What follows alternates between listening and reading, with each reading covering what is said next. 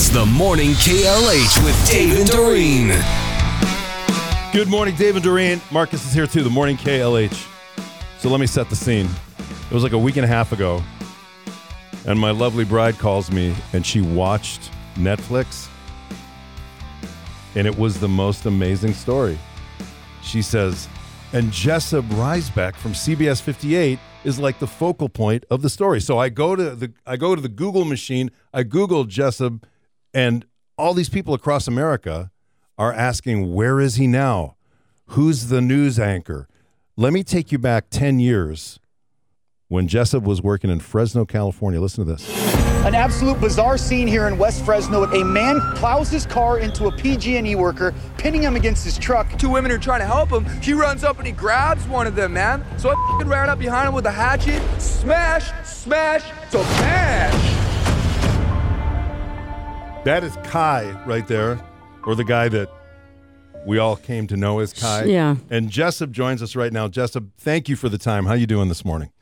Oh, I'm doing well. Thanks for having me. Appreciate it. How much has your life changed in the last week and a half? It's been very, very busy. Very busy. Emotionally, and mentally kind of exhausting. I'm trying to just enjoy the ride. It's a once in a lifetime amazing experience to be part of a documentary. About a story that means so much to me, number one, movie on Netflix around the world. And it should be. And Yeah. honestly, it should be. It's one of the most amazing stories that any of us have ever seen. I mean, and it's so tragic, too. How long did it take to do this documentary?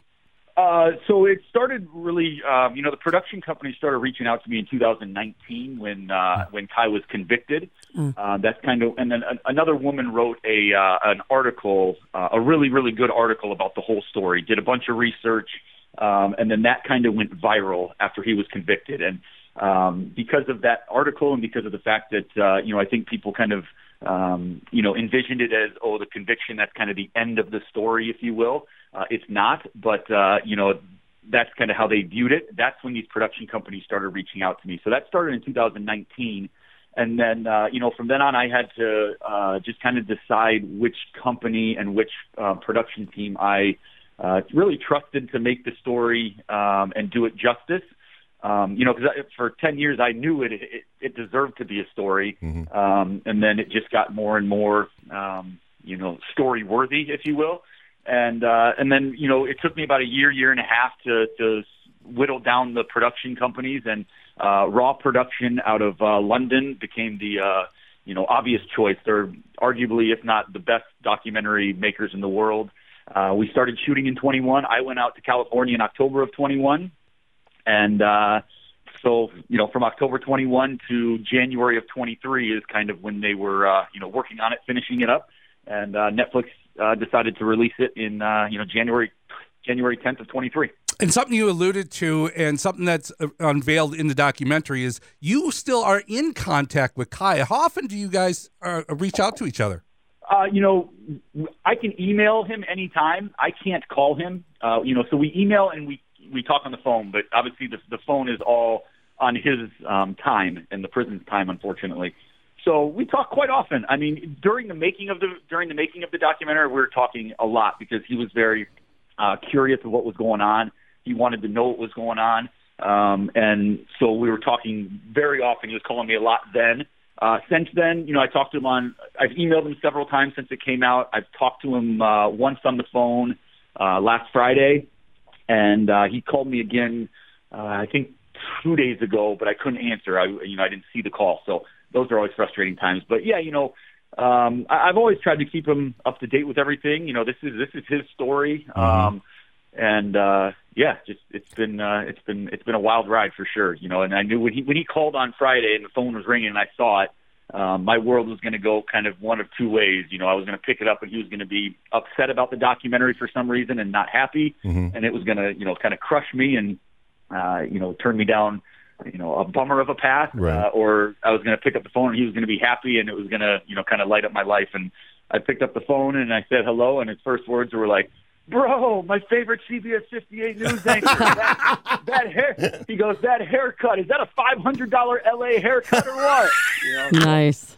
That's Yeah, awesome. he said he was proud of me and happy for me, and he's not necessarily happy with everything in the documentary of the way that things Right. some people portrayed him and stuff like that, but he was happy for me, and that meant a lot to me. So you sat down with a colleague, Mike Kirchhoff from CBS 58, and they're gonna you guys will air that tonight on the CBS 58 News.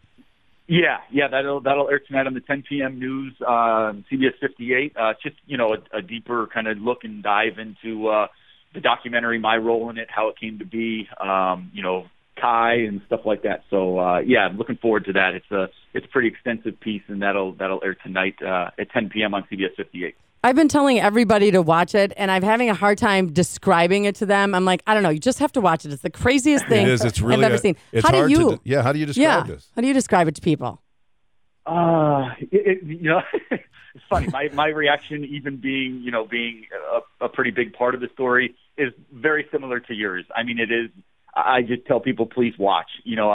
And it's hard not to give too much away when I'm talking about it. Right. And the way that Raw Production put it together and told the story, and artistically put it together and so visually stunning, and they just did a really, really great job with it. Of course, wrapping 10 years into an hour and a half is very, very difficult. I think they did a great job. Of course, there was things that you wish you could dive deeper into.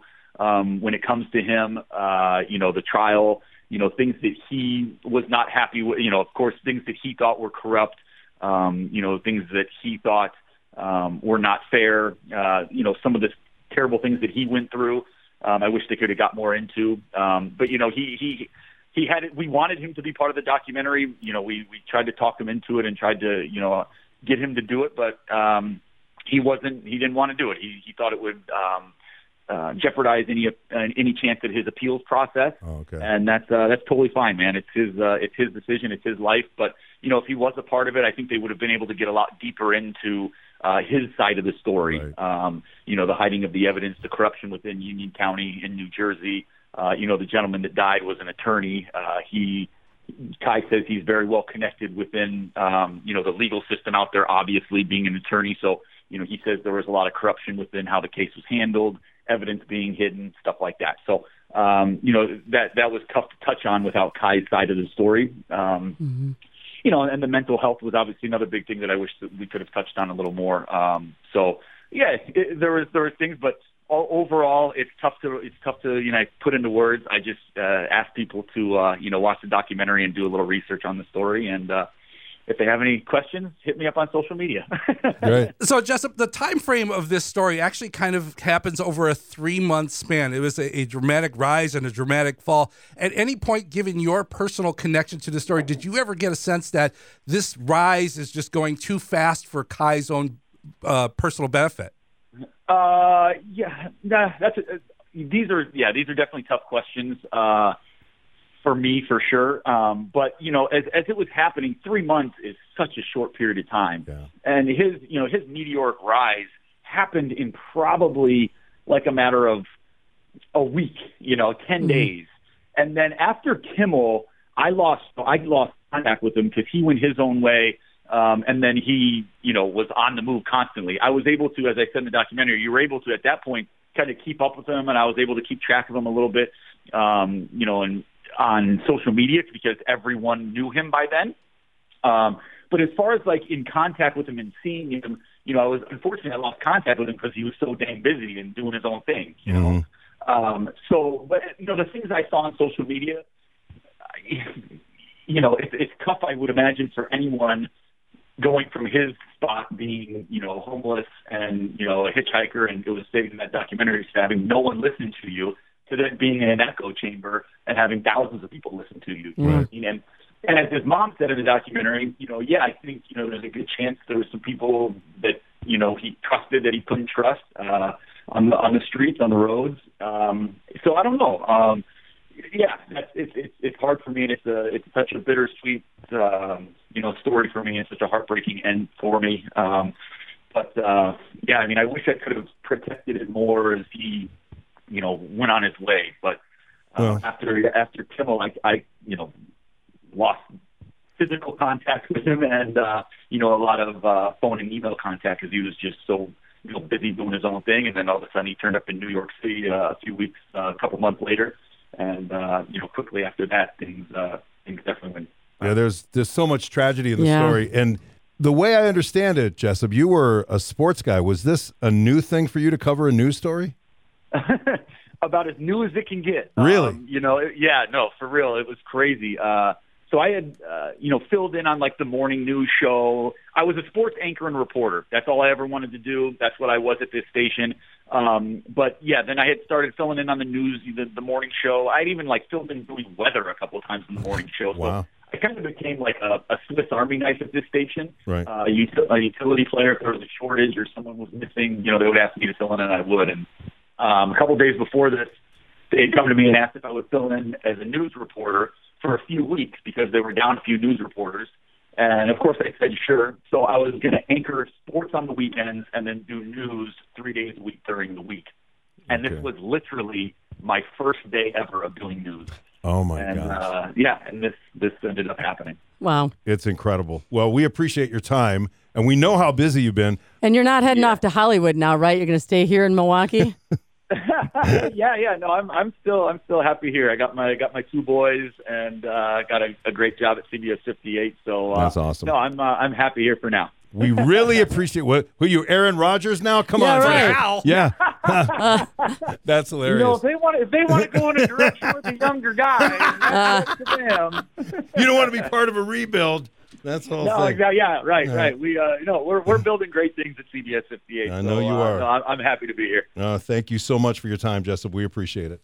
I appreciate it, guys. Take care. Thanks so much for All right, having me. see you later. CBS 58, Jessup Reisbeck.